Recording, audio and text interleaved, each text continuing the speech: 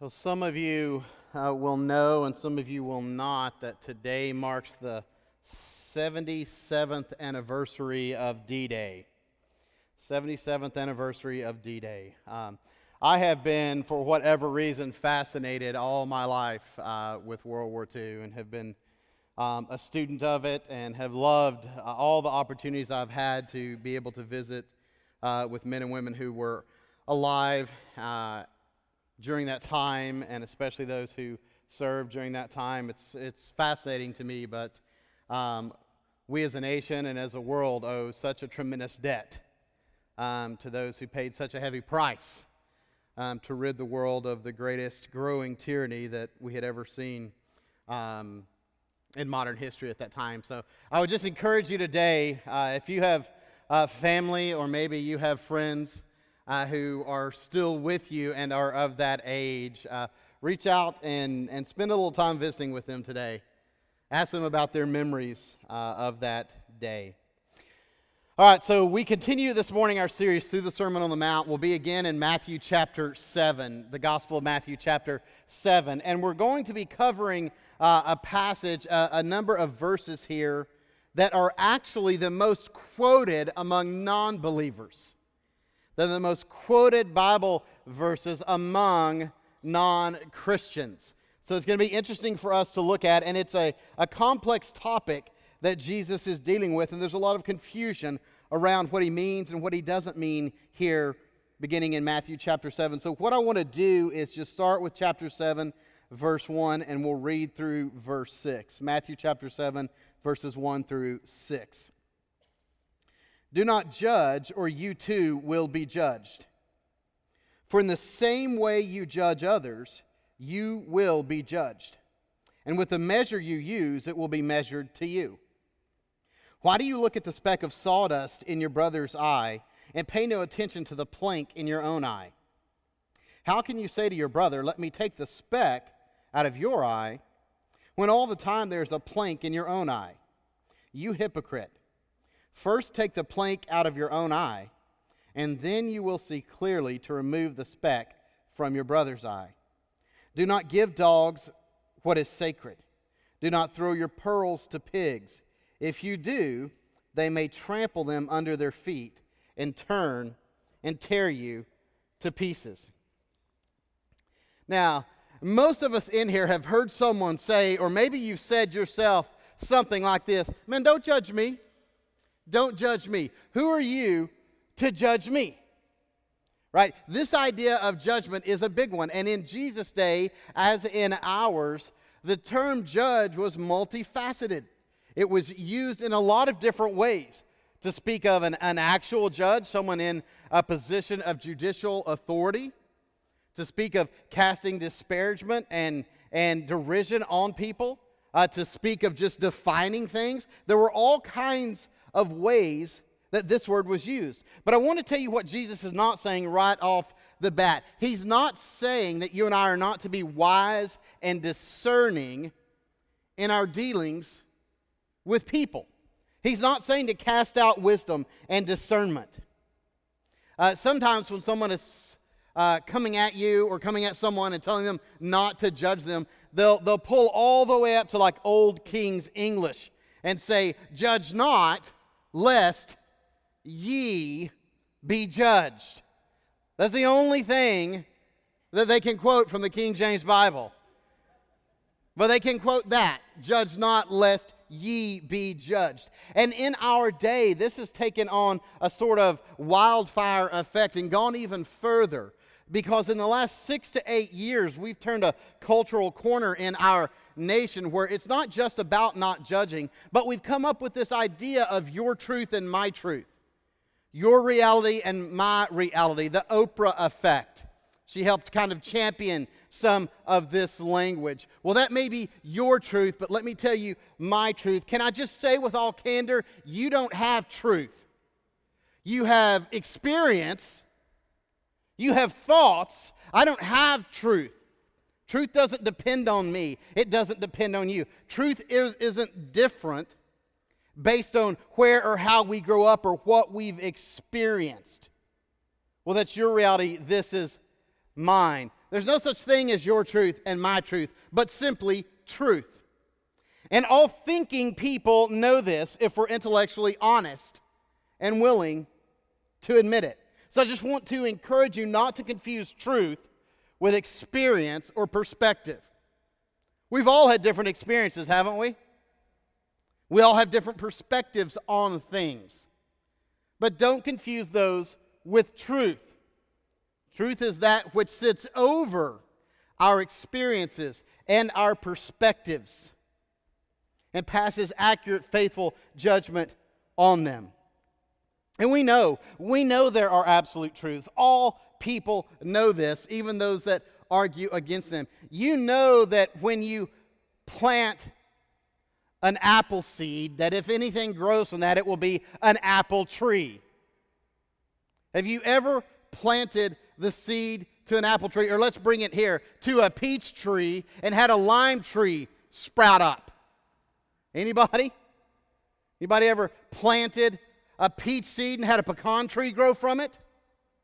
No, because part of what the physical realm is doing is testifying to us there about the character and nature of God, about the fact that there are things that are simply created truths. They exist and they reveal to us, or are intended to reveal to us, the goodness and the consistency of God. You will always get, if you get anything when you plant seeds, you will get that which is in keeping with what you planted. Now, some of you know you can plant whatever and you're not going to get anything, right? You just don't have that gift. And if you get a little something, you will soon kill it. But we know this across other realms. No matter who I talk to or how they feel about God or this idea of ultimate truth, they always believe that it is always wrong for you to steal from them. Well, how humorous. If there are no ultimate truths, then it cannot always be wrong for someone to steal from them. But anybody who has ever been the object of theft believes that it is a universal truth that one is not supposed to steal from someone else.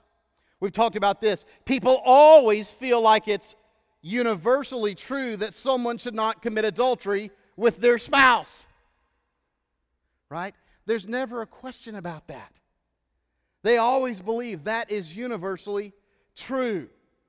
So this idea of judgment is not about whether or not there are universal truths. What Jesus is saying here, let's look back at verses 1 and 2 again. Do not judge, or you too will be judged. For in the same way you judge others, you will be judged.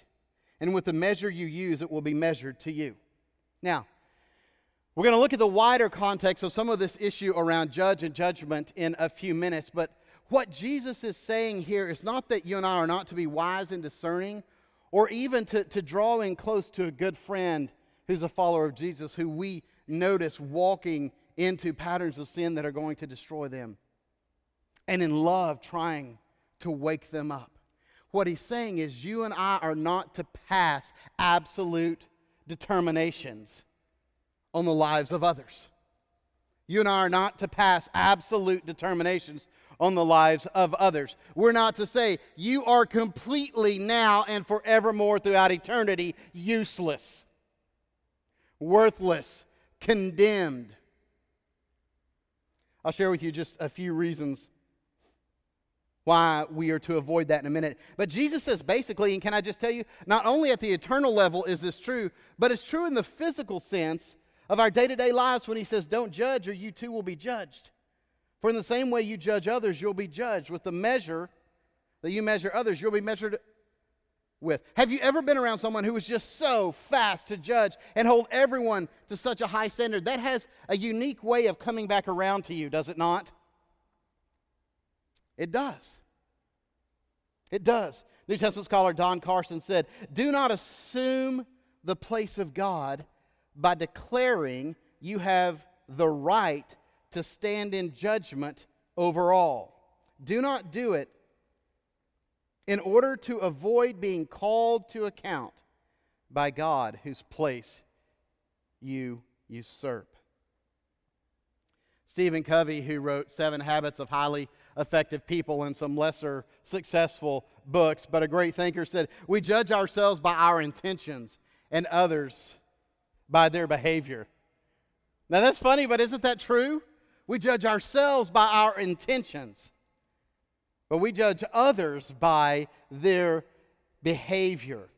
Let me just give you a few practical reasons real quickly why you and I are not to judge others in this way of making final determinations about their life. One, it's not the time. It's not the time. They're still breathing. And I don't know about you, but I'm really grateful that as long as I'm still breathing, God is still working on me. And God is still working in me. And God is still showing me grace. God is still giving me mercy. It's not the time for judgment. Second, just on a basic, honest level, you're not competent. And I'm not competent to judge people. We don't know enough. We can't see into the heart of someone else.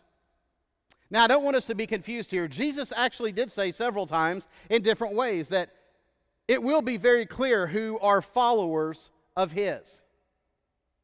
So He's not saying to be confused or to live with this kind of pretend thing that we live with now where we just say, well, you can never really know. Jesus said, oh, actually you can know. They have a unique love for one another. They have a unique love for me that causes them to live with a desire to be obedient to me and to walk in my truth. Jesus said you can know those who are His followers. But we are to avoid these kinds of statements of finality about someone's heart and life. So it's not the time, you're not competent. And third, I'll start to say second, that'd be third. Third, it's not your role, it's not my role, ever. Like when judgment time does come, guess who's not included on the committee?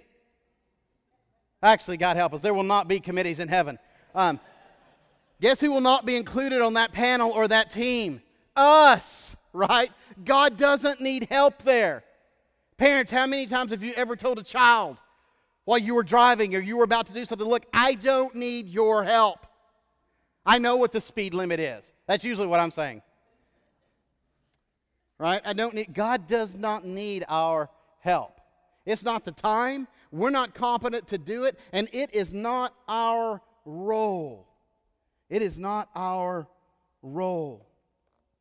But Jesus goes on and he tells kind of an abstract, funny story. He gives an illustration that's both hyperbole and it's intended to be humorous. He says, why do you look at the speck of sawdust in your brother's eye and pay no attention to the plank in your own eye? And he says, how can you say here, let me get that speck out of your eye while all the time you've got this plank sticking out of yours? And he uses language here of the simple dust that you and I may get in our eyes from time to time, and the kind of large pieces of timber that were used in his day to prop up roofs and to build structures with. And he's saying, why are you walking around with a tree sticking out your eye and you're trying to help somebody who just needs a little Visine, right? How about you pull the tree out your eye and then you can help? He's not saying ignore what's going on in the lives of a brother or sister or the life of a brother or sister that may hurt them, but he's saying tend to your life first, right? And we know this. Have you ever been approached by somebody who needed to bring something to your attention, who they themselves were a house that if a doctor were looking at them, they would condemn them, right? I mean, everything in their life is on fire, and they're like, I need to take you to lunch and call some things to your attention, right? It doesn't land well, does it? At best, you're like, sounds good. You're buying lunch, though, right? At worst, you're like, get out of my face, right? You're an absolute walking mess. Now, what they have to share with you still may be true, right? But it's like that busted up family member who's always in debt trying to tell you what an idiot Dave Ramsey is.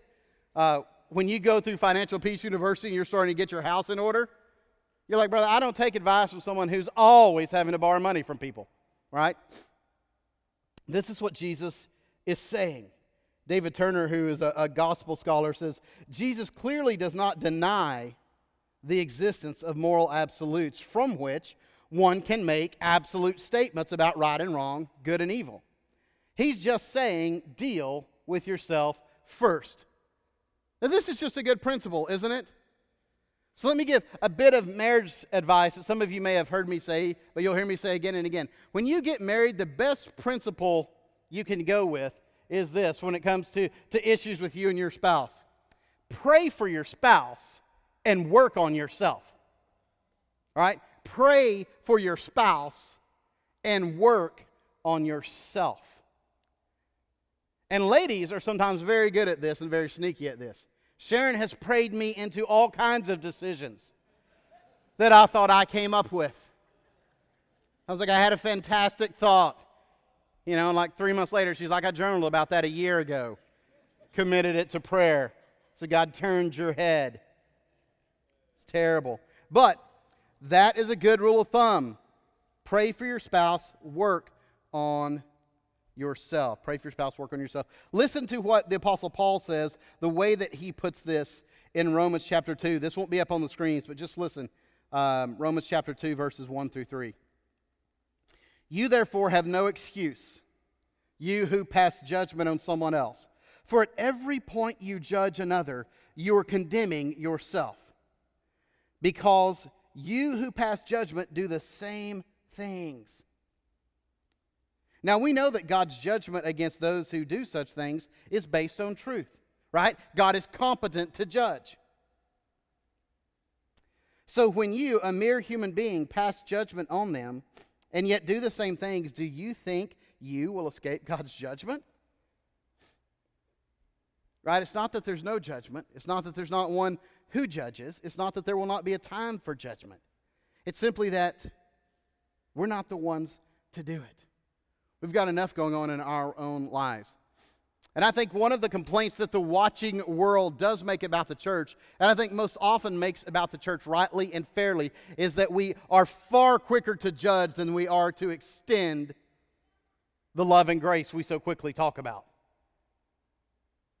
We're far quicker to judge, to look around from our sort of moral high horse while our own families, marriages, and houses are imploding anyway, and cast judgment on the culture around us instead of extending to them the kind of love, grace, and mercy that creates a soil where the Holy Spirit changes lives. We're quick to do it in our churches as well. Some of you will know the modern proverb, those who live in glass houses should not throw stones.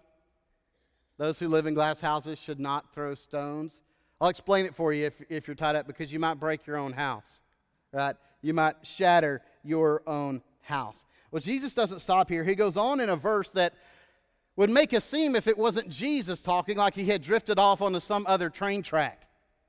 He says, do not give dogs what is sacred.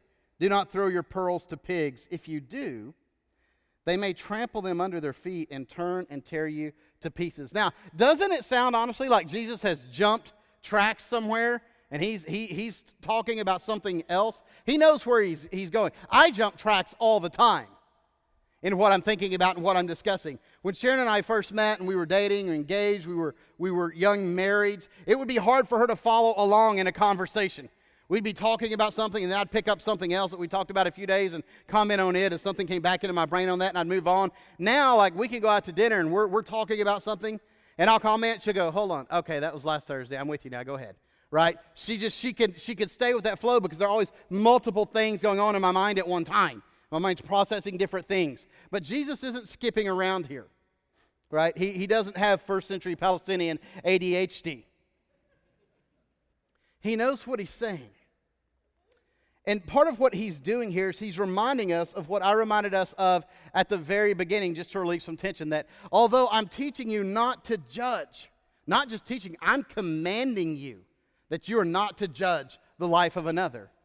What I'm not saying by that is not to use Spirit-empowered wisdom and discernment as you're going about living and especially doing kingdom work.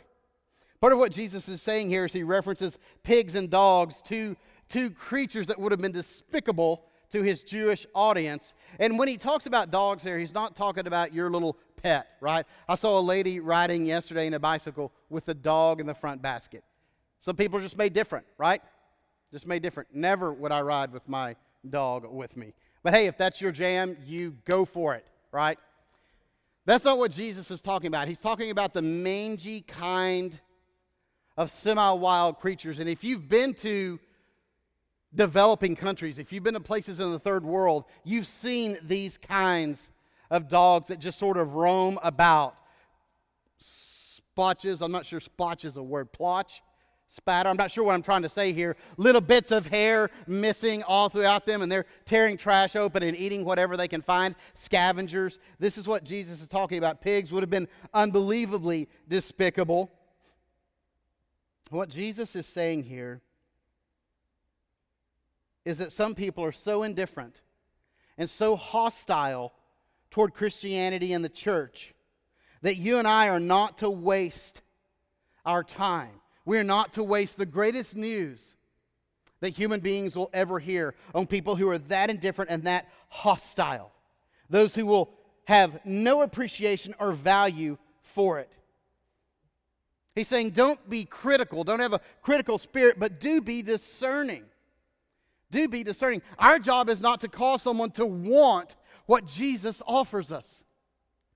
Our calling is to share with everyone we can while discerning that God's already at work in the hearts and lives of some people.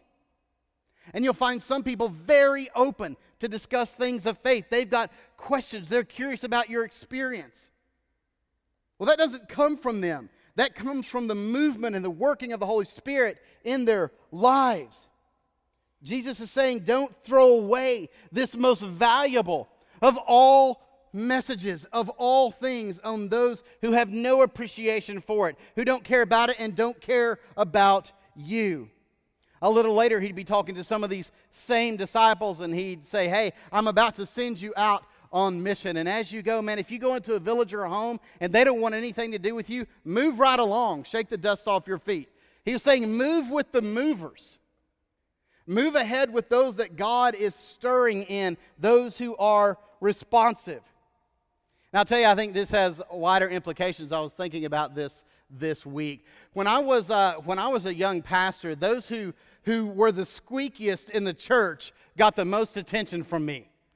Right? You're just constantly, because I think when you're a young minister, you really believe that somehow at some point you will have done enough, offered enough, recreated things enough in the church that everything will be exactly as they want it, and they'll be pleased and delighted. And somewhere along the years, by God's grace, there was this collision of experience, confidence in God, good mentors, and guys who've done this a long time who just said, no, don't worry about them, right? One of my greatest leadership proverbs comes from a guy named Larry Osborne, who says, let squeaky wheels squeak. They don't squeak because they need oil. They squeak because it's in their nature to squeak. Part of what he's saying is don't waste your God-given time and energy on people who are never satisfied, right? They're always critical. They always want something else. Nothing is ever to their liking. And you know, I mean, if you've been around the church, it doesn't matter what church. Every church has a certain percent of squeakers in it. And now they get so very little of my time because I know it just doesn't matter. It doesn't matter. And I don't want to give that which God has gifted me with, energy and time and ability, to those who value it least, right? So there are all kinds of applications to this. But Jesus is giving you permission now not to share the gospel with the drunk business guy next to you on a flight, because he'll have no appreciation for it. All right? No appreciation for it at all. And some of you, and I have done this, I've shared some about this. Some of you have spent inordinate amounts of time trying to lead someone to faith in Christ who had absolutely no interest in what you were sharing with them. And God would just say, right, you're not responsible for anyone's salvation. You're not responsible for saving anyone, but for living in such a way that you can recognize where the Spirit is working and be used by God in those situations and circumstances. So I want to help you, because I know some of us feel this overwhelming need to try to separate who's in and who's out, who's on the right path and who's on the wrong path. And judging is a very real struggle for us. And I just want to remind you of some things. If you look in the Gospel of John, chapter 3, most of us know John 3:16. Most of us know John 3:16. But just in case you need a reminder, John writes and he says, "For God so loved the world that he gave his one and only Son, that whoever believes in him shall not perish, but have eternal life." Now look at verse 17. "For God did not send his Son into the world to condemn the world, but to save the world through him." Could we possibly agree that if Jesus' own role was not to condemn the world when he was sent, that you and I can probably relax some? That it's probably not our job to condemn anyone in our lives, to condemn the culture around us, to condemn the wider world. We could take a little break from our role as condemner in chief. Look at John 12. Turn back just a few chapters to John chapter 12. We're going to look at verses 46 through 48. John chapter 12, verses 46 through 48. Jesus says here, "I have come into the world as a light, so that no one who believes in me should stay in darkness. If anyone hears my words but does not keep them, I do not judge that person. For I did not come to judge the world, but to save the world. There is a judge for the one who rejects me and does not accept my words. The very words I have spoken will condemn him at the last day." So let me say again, if Jesus says, "I don't even condemn those, I don't judge those who hear my truth and reject it, I didn't come to judge," don't you think you and I could take a breath and say, okay, if Jesus didn't come to judge, then I'm quite confident that it's not my role. I'm quite confident that it's not my role. There's nothing in my emulation of Jesus, in my attempt to be a follower of Jesus, in my status as a disciple of Jesus by God's grace, that calls me to be someone's judge. I can relax and take a breath. And I'll just tell you, it's very freeing to get to this point in your life. It's very freeing to just say, look, I'm free to love people. I'm free to extend grace and mercy. Because God hasn't called me to judge. In fact, God has specifically commanded me in multiple places in His Word that I am not to do that. So I can relax. God will do His work in His time with or without me. God was here before me, right? And He'll be here long after me. He's eternal. He doesn't need any help from me in any area. But I want us to take just a minute here, and I want us to place this topic of judging others a little bit inside the wider context of of there being a judge and of judgment both in Scripture and in our culture, because I think it matters. And Jesus does it here. He says, I didn't come to judge. And then He says, there is one who will judge. And at the last day, that will take place. So part of what we realize here is like history is not cyclical, it's linear. Human history as we know it is moving toward a last day. And at that last day, God will be faithful to judge the living and the dead. Let me start here and just say a couple of words by way of two individuals about this idea of God being a judge and of there being a day of judgment. There are two sort of modern ideas that you and I will run into every day if we're talking to people who aren't sure about faith, not followers of Jesus, and sometimes even in the church. One is this idea that they really believe, well, they don't want anything to do with God because if there's no judge or no judgment, then they're really free, right? Then they're really free to live life. And if we're honest, some of us have felt that and wrestled with that, and some of you may have even walked away from faith for a season of time thinking, I just want to be free of all this. But I was listening a couple of years ago to Tim Keller reference a guy named Arthur Miller. I got really interested in Miller and began to read some of his works and read some about his life. He wrote a play called After the Fall. He's a 20th century American playwright. He also wrote, for some of you who will not be familiar, almost any of you probably familiar with After the Fall, he wrote Death of a Salesman. Does that ring a bell for some of you? So Arthur Miller wrote Death of a Salesman. But what's interesting is when After the Fall was on Broadway, and I know I'm talking past the, like if you're under, I don't know what, maybe 60 in here, some of this may roll right over you so you can just Google it later. But Jason Robards played Quentin.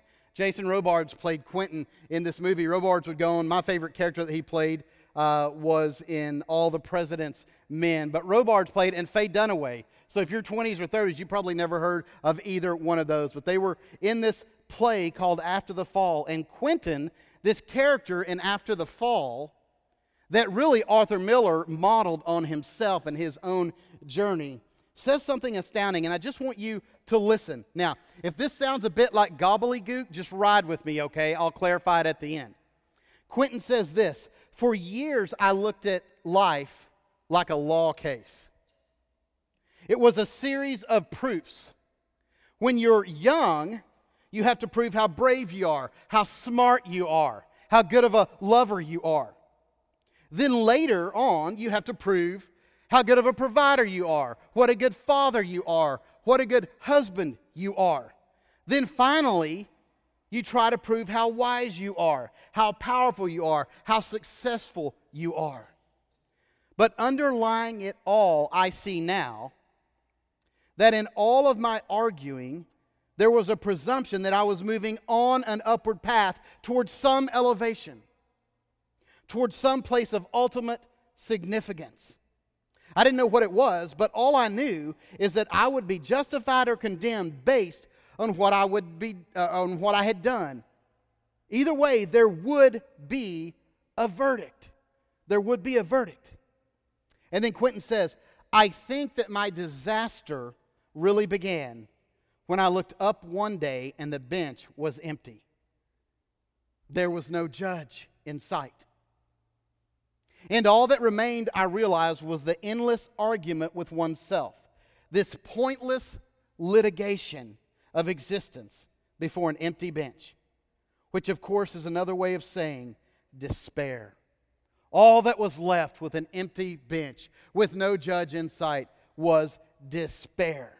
And as he talks about this litigation, he's talking about all the arguing we do with ourselves and with others about why we matter and why this is better than that and why one should do this instead of that, why it's better to be kind to people, why it's wrong to oppress weaker people.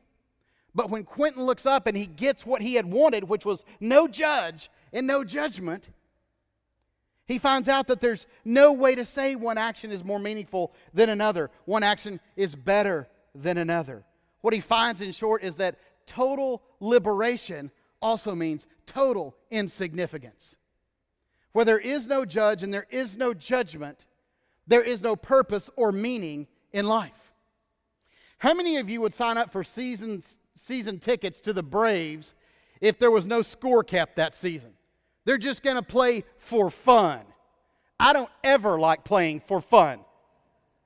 I want to win or lose. I want to win. But I only want to play if someone's going to win and someone's going to lose. Right? I mean, in ways that are intuitive to us that we don't often think about, we understand that the score gives meaning to the game. The score gives value to the game. Now, thank God the score in the human game is not based on how good or bad I am, on how I behave. That the judge has taken upon himself all of the consequences for my sin and set me free in Jesus Christ. Quentin was speaking to this idea that roams around our culture today, that if we just get rid of a God who judges or this idea of judgment, then we're all free. We're not. Then we live in despair. Let me give you one illustration here from the other side. The other wrong idea that we have about judging and judgment is this: that if you have a judging God, then you're going to be an aggressive, divisive, violent, oppressive people, right? That if we believe in a God who judges, then we're necessarily going to be needing to press that God on others and to impress our beliefs on them and to do whatever is necessary because we're right. Because the one who thinks they have the truth will eventually be aggressive and violent. This is a very common comment and thought among men and women who are not followers of Jesus. Like, I don't want anything to do with you because believing in a God who judges leads to all of this violence. That's what's wrong with the world. I want to share with you a brief passage from a Croatian theologian named Miroslav Volf. Miroslav Volf. I had to read a lot of Volf in seminary. Jake probably did too. And at first I was like, man, he's one of those guys you read and you have to slow down and read the sentence again and read the sentence again. But he's a brilliant thinker, and he's a great follower of Jesus to bring faith into the public square. And if there's ever been a time in the history of our nation when we needed the Christian faith to be brought appropriately into discussion in the public square, it's right now. And Miroslav Volf is brilliant at doing this. Croatian theologian and thinker, as I said, born in Croatia. Family moved when he was 5 to a multi-ethnic, multicultural city in Serbia. And so he grew up seeing so much of the ethnic violence and warfare and cleansing that happened in the 80s and 90s in that situation. Here's what Volf says about this idea that a judging God leads to a violent people. He says, my thesis is that the practice of nonviolence requires a belief in divine vengeance. That for you and I to practice nonviolence requires that we actually believe in a God who does practice divine vengeance. My thesis will be unpopular with many people in the West, but imagine for a moment you're speaking to people as I have, whose cities and villages have been first plundered, then burned, then leveled to the ground, whose daughters and sisters have been raped, whose fathers and brothers have had their throats slit. Your point to them as you speak is this: you should not retaliate? Well, why not? What will ever keep them from retaliating? I say this, that the only means of prohibiting violence by us is to insist that violence is only legitimate when it comes from God. Violence thrives today, secretly nourished by the belief that God refuses to take the sword. Now listen to this. It takes the quiet of a suburb for the birth of the idea that you can teach people to resist violence while also teaching them there's no God who will ultimately judge. In a scorched land soaked with the blood of the innocent, this idea will invariably die, like other pleasant captivities of the liberal mind. If God were not angry at injustice and deception and would not make a final end to violence in those who perpetrate it, that God would not be worthy of our worship. Some of the problems with the way that we think about judgment and a judge is just we are not a people who have been oppressed. We're not a people who've lived under the heel of injustice, who've cried out to a God that we know is just. Anyone who thinks that the belief in a God who will one day bring an end to all injustice and pay back those who perpetrated it, if you think that leads to aggression, you likely have never actually been the victim of injustice. So what Volf is saying is that without a God who judges, we are left as a society. We're not just left individually with a life that's meaningless, that has no point to it, but we're left as a society to the endless cycle of violence that stems from the need to avenge every wrong and perceived wrong. Church, we need to know that we follow a God who is both Savior and Judge. We need to know that one day it will be the last day. And judgment will happen. Judgment for all who've ever lived. And it will be right and just and fair. And God will balance the scales forever. Forever. That's the God we put our hope in. As the band begins to make their way back up here and prepares to lead us in a time just of response and reflection, I want to challenge you to ask yourself, where is your heart this morning? Are you prone to judge others? Are you prone toward a critical spirit? Are you prone toward making statements of final judgment about others, even if you're not intending to make statements of final eternal judgment about them. You're just prone to speaking of people who are made in the image of God and for whom Christ died in ways that relegate them to a position lower than yourself. Man, if that's you this morning, I just pray that as we sing, you'd confess that to God and ask Him to give you a new spirit today. Maybe you're somebody, maybe you're part of a generation, or you're just of a mind that has been dismissive of this idea of there being a judge at all. You like to hold up Jesus' statements here, but you love to ignore what He says in other places, that there will in fact be a time for judgment and one who judges. And I would just challenge you then that you and I don't get to pick and choose what we take and leave from Jesus, that He's God. And He says what He says for our good. I'll leave you with this quote from Martin Luther. Be careful not to measure your holiness by other people's sins. Be careful not to measure your holiness by other people's sins. Let's stand and pray.